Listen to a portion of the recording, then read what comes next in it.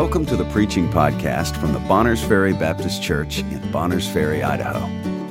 In 1 Timothy 3:15, it says that the church is the pillar and ground of the truth.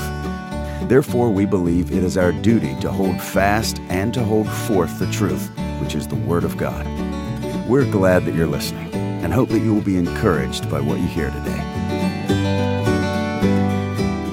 Let me just remind you of some things we saw about the Church of Sardis. I don't want to take a lot of time here because I want to have plenty of time to deal with this matter of the Book of Life.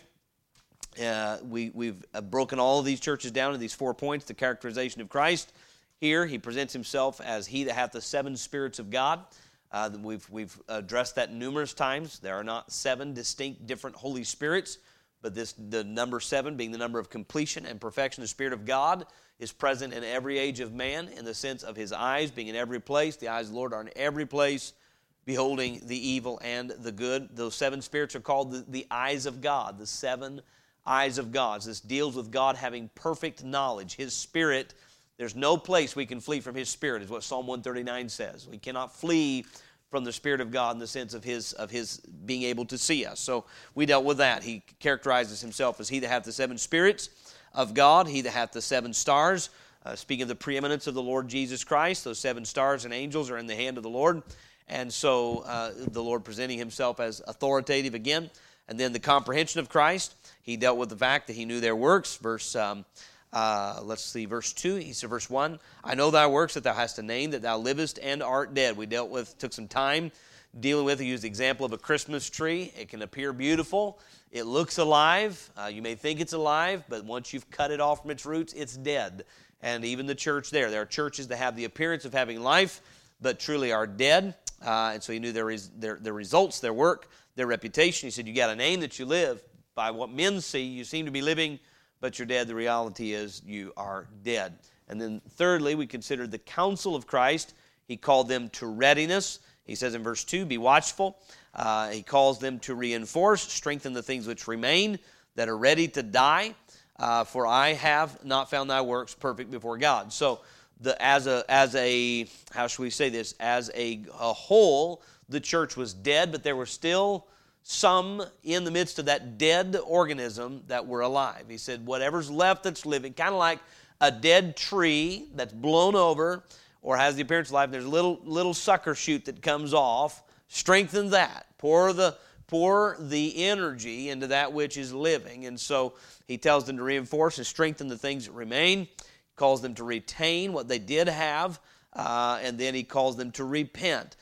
Verse 3, remember therefore how thou hast received and heard, and hold fast and repent. If therefore thou shalt not watch, I will come on thee as a thief, and thou shalt not know what hour I will come upon thee. It calls upon them to realize the future, that He is going to come. Verse 4, he says, thou hast a few names. This is where it brings us into where we're the point I did not finish with. Point number 4, the consolation of Christ to this church. It begins in verse 4 and goes down to verse 6. He says, thou hast a few names, even in Sardis. What a statement. Even in Sardis. Thou hast a few names which have not defiled their garments, and they shall walk with me in white, for they are worthy. Now, worthy here gets the idea, they've earned this. What makes them worthy? What does he mention here about them that makes them worthy? They're in white garments. Where did they get those? We'll say more about those white garments in a minute. Isaiah talks about it, and it's called the robe of righteousness.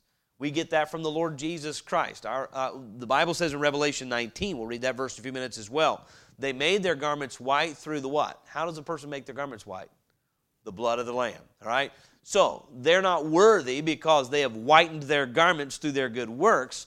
They are worthy because they are clothed in the righteousness of Jesus Christ. We must remember that every time, this is important, as you interact with people and try to win people to the truth, many times, especially in this community, people who are trying to win to the truth are not won to the truth because they are holding firmly to some lie. And one of the great lies that this church has to oppose, and that doesn't just mean your pastor, but you and I need to be well-versed in Scripture to oppose, is a works-based gospel, and it's not a gospel at all, but a works-based salvation. 90%, if not better, of the people you meet that claim to be saved believe and feel that their works and their performance has something to do with making them righteous before God. So then they're going to go to somewhere like Revelation 2 and 3 and say, well, to him that overcometh, he that endureth in the end, the same shall be saved. Him that overcometh, Well, if you don't continue to read about what it means to overcome, let's define the term. Revelation 12:11, they overcame him by the blood of the Lamb and the word of their testimony. They overcame him by what? The blood of the Lamb. What's the word of your testimony? Is that a good work or a profession of faith? The word of their testimony. They love not their lives unto the death, meaning our faith in his blood makes us overcomers. This is the victory that overcometh the world, even our faith or works. Works are the product of faith, but it's our faith in him that makes us worthy, that makes us overcomers.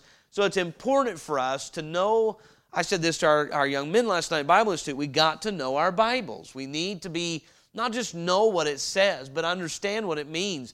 And when it comes to this doctrine of salvation, this matter of are we saved by works or are we saved by grace, if we're slothful Bible students, we're somebody who's been more diligent at propping up their lie than they are believing the truth is going to get the best of us, discourage you in your faith. Some innocent person standing by listening is going to stay deceived about salvation. It is important that you and I earnestly contend for our faith, a faith, the faith which was once delivered to the saints. And so let me charge you and challenge you tonight.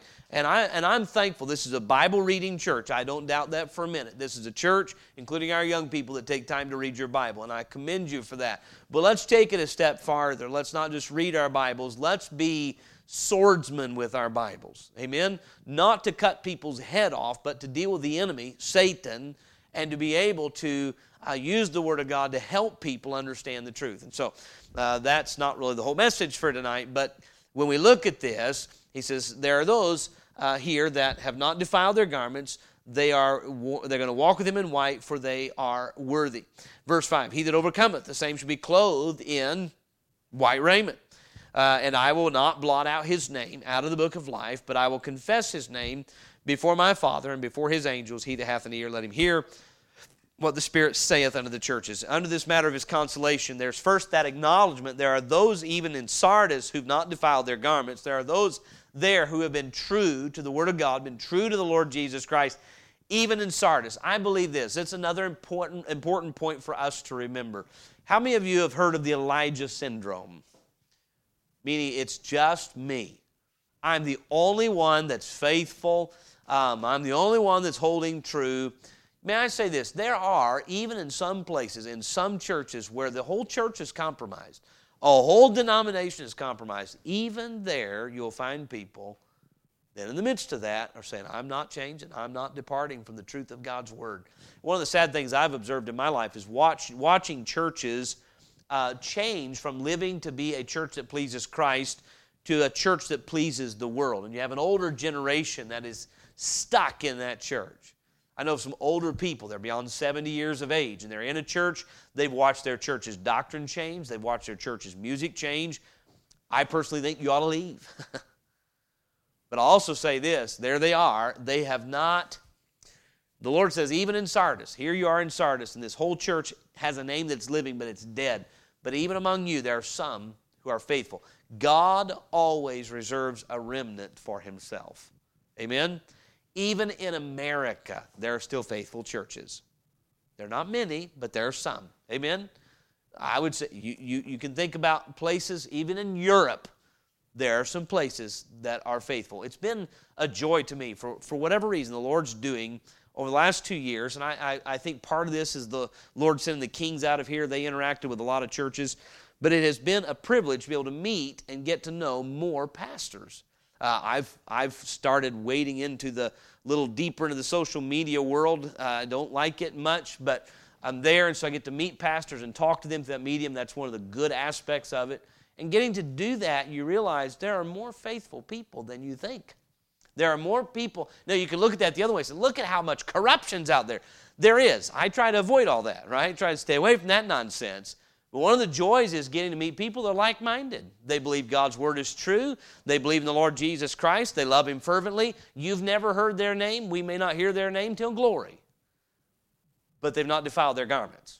Amen? And the Lord acknowledges that even in Sardis, a place where the general consensus was People have defiled their garments with the error of the world and with the sins of the world and have denied the Lord Jesus Christ. But there were some, and the Lord acknowledges there were some there that were, and they were going to walk with Him in white, for they're worthy.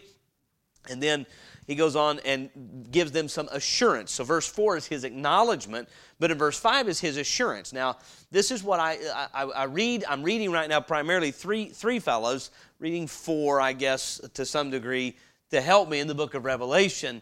And one of the things, I don't remember which author it was that pointed out, wrote about verse 5 from the standpoint of it being assurance. And it's sure enough true. Look what he says. He that overcometh, the same shall be clothed in white raiment, and I will not blot out his name out of the book of life, but I will confess his name before my Father and before His angels. Now, I'll make more about that point in just a moment, but we've entitled this point, His Assurance, and because that's what He's saying. Some of you are overcomers. You have faith in the blood of the Lamb. That's why your garments are white. They overcame Him by the blood of the Lamb and the word of their testimony, Revelation 12:11. So those that do overcome, I'm going to give you some assuring words. If you're an overcomer through faith in Christ, here is a promise to you. Your name's in the book, and it's never coming out. Isn't that a wonderful thing? Now, the person that says you lose your salvation, they're going to run to this verse and say, now, look at there. You can have your name blotted out. Not if you've overcome. He said the opposite. He said, if you're an overcomer, and you have to, again, we overcome. This is the victory that overcometh the world, even our faith. If you are trusting Jesus Christ, your name is there to stay. He put it there, and it's not coming out. And so, again, I get a little ahead of myself. In His words of assurance, the first thing He says is, He that overcometh, the same shall be clothed in white raiment. Now, let's look at a few verses that address this matter of white raiment. Revelation 4, verse 4. Revelation 4, verse 4 speaks of the white raiment. And I intended to write down my text in Isaiah. I believe it's Isaiah 61, so we'll go there in just a moment.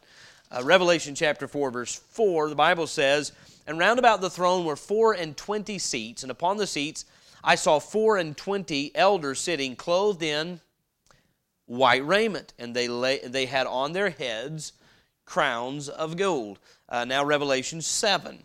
Revelation 7. We find this theme throughout the book of Revelation. Revelation 7, verse 9. And after this I beheld, and lo, a great multitude which no man could number, of all nations and kindreds and people and tongues stood before the throne and before the Lamb, clothed with white robes and palms in their hands, and cried with a loud voice, saying, Salvation to our God, which sitteth upon the throne, and unto the Lamb. And all the angels stood round about the throne, and about the elders, and the 4 beasts, and fell before the throne on their faces, and worshipped God, saying, Amen, blessing and glory and wisdom, and thanksgiving and honor and power and might be unto our God forever and ever. And one of the elders answered, saying unto me, What are these which are arrayed in white robes, and whence came they? And I said unto him, Sir, thou knowest. And he said to me, These are they which came out of great tribulation, and have washed their robes, and made them white in the blood of the Lamb. I'm glad to know how you get a white robe. It is through the blood. Your righteousness and mine is accomplished through the work of Jesus Christ and His shed blood. That's what gives us clean garments. Amen? Revelation chapter 19, verse 8, and then we'll go over to Isaiah. Revelation 19, verse 8. Verse 7 says, Let us be glad and rejoice and give honor to Him, for the marriage of the Lamb is come, and His wife hath made herself ready. And to her was granted that she should be arrayed in fine linen, clean and white, for the fine linen is the righteousness of the saints. So the Lord Jesus says, To him that overcometh, you'll be given white raiment, and that white raiment is the righteousness of the saints. And that righteousness is given to us through the blood of the Lord Jesus Christ. We are washed, Revelation 1:5 says, He's washed us from our sins in His blood. It's the blood of Jesus Christ that gives us a clear account with God. Amen?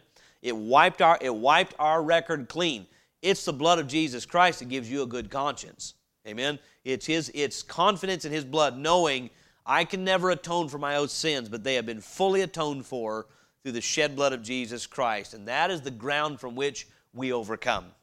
We overcome personal temptation not by self-confidence, but by confidence in the shed blood of Jesus Christ. What has been necessary to forgive my sins has been paid in full. And when the devil comes along and accuses you, you know what the devil is. You study him in the Bible. The Bible calls him in Job the king of terrors. What is the primary goal of terrorism? Fear. And there's a specific kind of fear. Some fear is good. The fear of God is good. But this kind of fear is, what word would we use for the kind of fear that terrorism strikes in you? When we use fear to control people, what is that called? Intimidation. He's an intimidator. Meaning, I'm going to put pressure on you so you'll do what I want. When Satan holds your sins over your head and holds the wrath of God over you, it's to put fear in your heart and to manipulate you and intimidate you. But the Bible says in 2 Timothy 1:7, for God hath not given us the spirit of fear. That word fear there means intimidation. And here's the point. Our victory over the devil, our victory over the world that lives under his command and operation is the blood of Jesus Christ. And they overcame him. Revelation 12:11. The accuser of the brethren was cast down, and they overcame him by the blood of the Lamb and the word of their testimony, and they loved not their lives unto the death. Meaning, he gave them, the blood of Christ gave them full victory over the fear of death, over the fear of Satan. And we need to get that clear. This white raiment is made white through the blood of Jesus Christ. The Bible could not be clearer. It is not made white. The soap that cleanses our filthy lives is not our good works.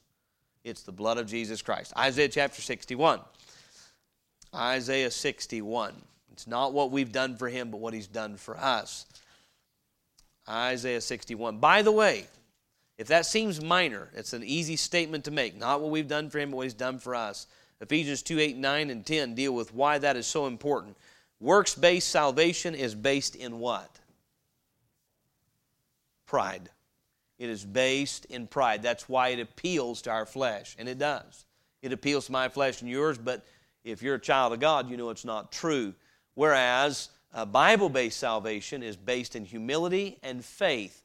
Faith requires us to humble ourselves because we have to trust someone other than ourselves, not ourselves. And so we know that this matter of works-based salvation, so-called, is not of God. It's based in pride.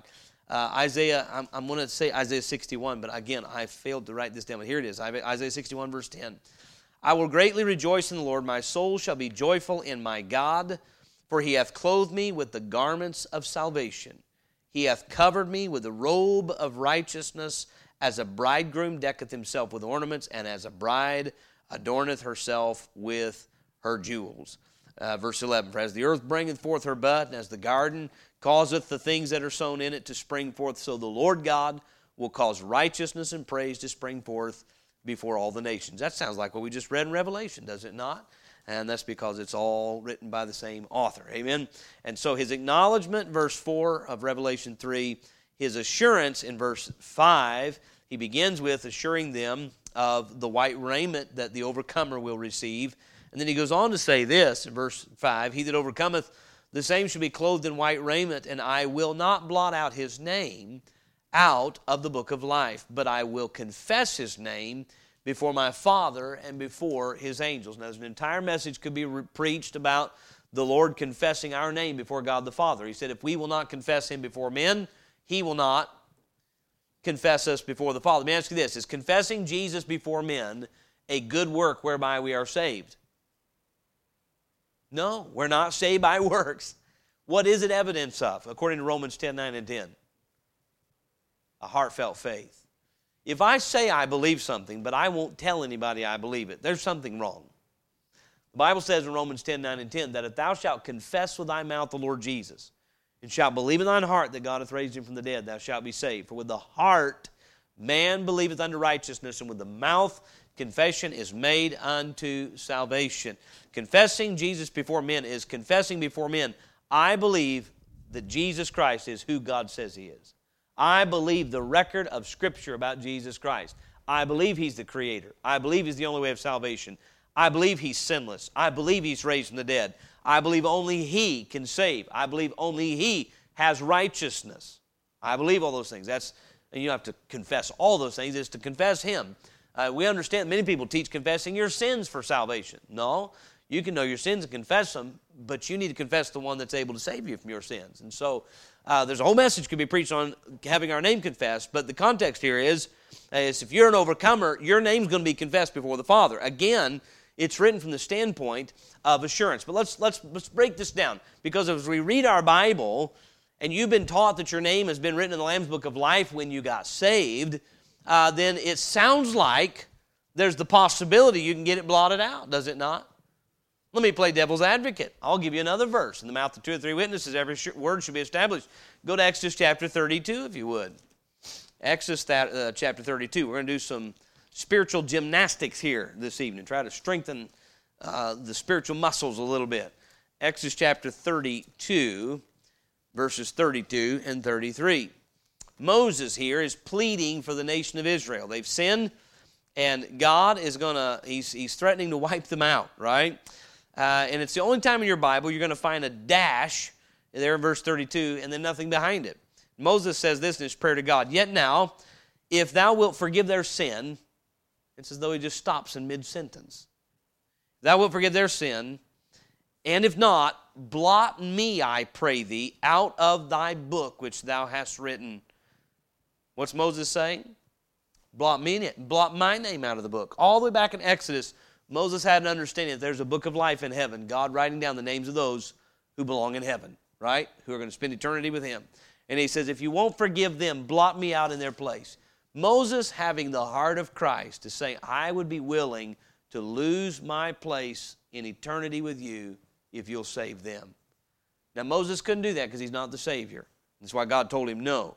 But notice, he does mention having his name blotted out of the book.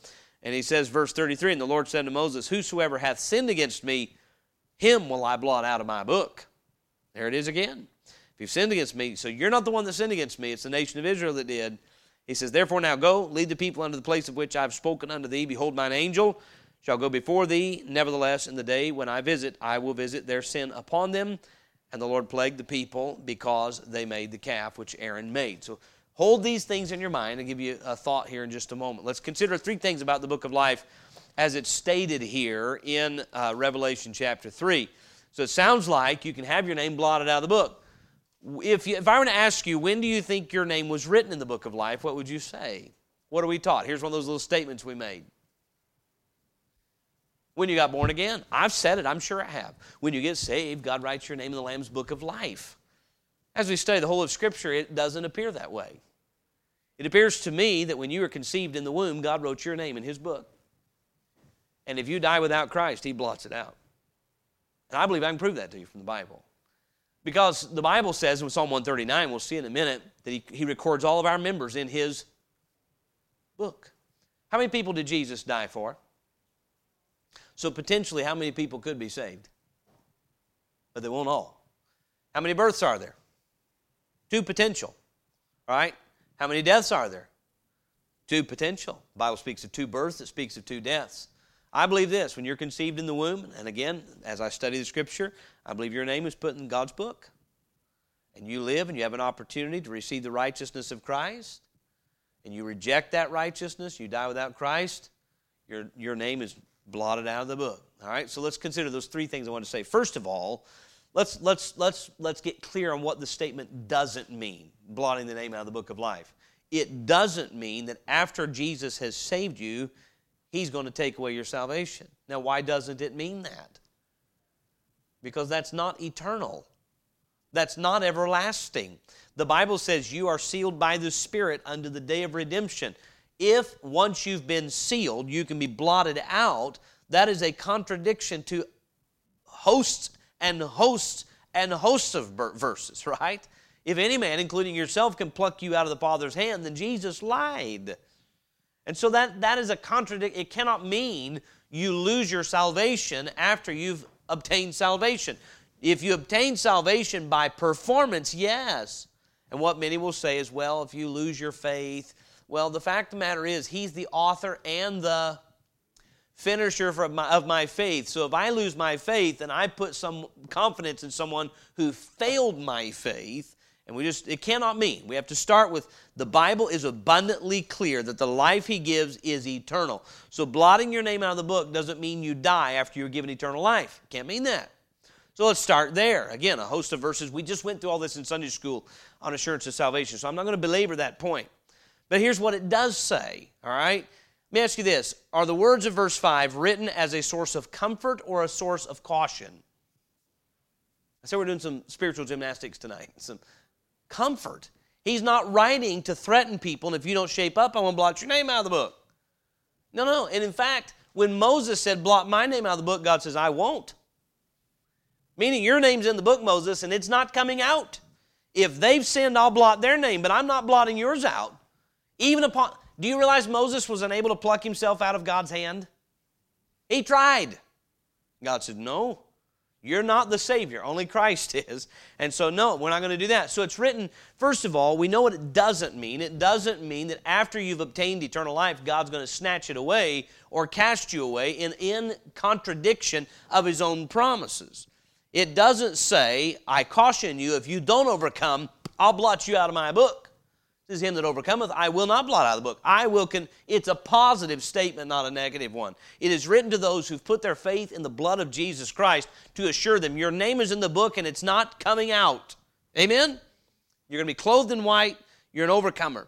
And then let's consider what I began to say earlier. And I won't force this, but as we study the whole of Scripture, it sure does seem to my mind in the whole of Scripture that every person's name is in the book of life until it's blotted out. And the only ones that stay are those who've been washed in the blood of the Lamb. Go to Psalm 139 if you would. Psalm 139. You might put it this way. The day you were born again, your name was sealed in the book. Oh, that'd be a nice way to think about it. I wish that was a Bible word. Oh, wait, it is. Ephesians chapter 1, we're sealed to the day of redemption. Amen. Psalm 139.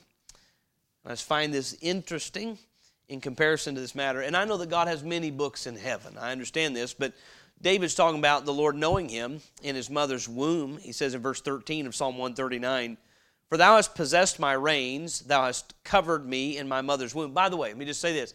I find it very interesting. We said the seven spirits of God deal with God being all-knowing, His eyes in every place. You know what Psalm 139 is all about?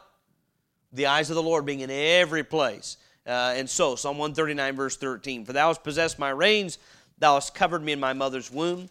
I will praise thee, for I am fearfully and wonderfully made. Marvelous are thy works, and that my soul knoweth right well. My substance was not hid from thee when I was made in secret and curiously wrought in the lowest parts of the earth. Thine eyes did see my substance, yet being unperfect. And in thy book all my members were written, which in continuance were fashioned, when as yet there was none of them.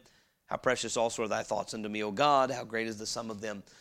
It seems to me that God's recording there is another life brought into this world while still in the womb. You want a case against abortion? God records all our members while still in the womb. And by the way, can you another verse to back that up? He knows the very what? Hairs of our head. It means He's got a record of how many hairs are on my head. He's marking those out of His book, I think, for me. But anyway, He's got a record, right? And so the idea would be those whose names are not found in the book of life, when you get to the end of the book in Revelation, when judgment is given, and the dead are judged, and they're judged by their works, when their name is not found written in the book of life, they're cast in the lake of fire. Meaning they died, they were in the book, and it would seem to me, by their sin and refusal of Christ, blotted out of the book. And so I think as we study the whole of Scripture, that is the most logical, right conclusion to come to, is that when a person dies without Christ, their name is removed from the book of life. So when the books are checked, nope, name's not there. Never born again. Born, but not again. And so then, no second birth, you'll experience the second death. And so then, to our final point, His appeal, Revelation chapter 3. We've seen His acknowledgement, verse 4, His assurance, verse 5, His appeal in verse 6 of Revelation 3. The same appeal He's given with each church. We'll just read it and be done here tonight. He says, Revelation 3:6, he that hath an ear, let him hear what the Spirit saith unto the churches. It'd be a good time to ask this question. I've been working on a message for Sometimes I've just jotted a lot of notes on it, and Lord doesn't give me direction to preach it or to finish compiling it, but this concept, and maybe a series of messages on he that hath an ear. We ought to ask ourselves, do I have an ear? Well, I got 2 of them. No. Do you have an ear to hear? You know as well as I do, you can sit through church and hear preaching. You can listen to preaching on your phone or on the radio. You can open your Bible and read and not hear a thing God has to say. And tonight, the Lord Jesus says, if you have an ear to hear, hear what I'm saying. Meaning, if you can hear the Lord tonight, there is a message in these messages of the churches. There's a message for anybody that'll listen. For anybody to listen, there's truth for us. How many would say, through this series of lessons on the churches, God has been speaking to me?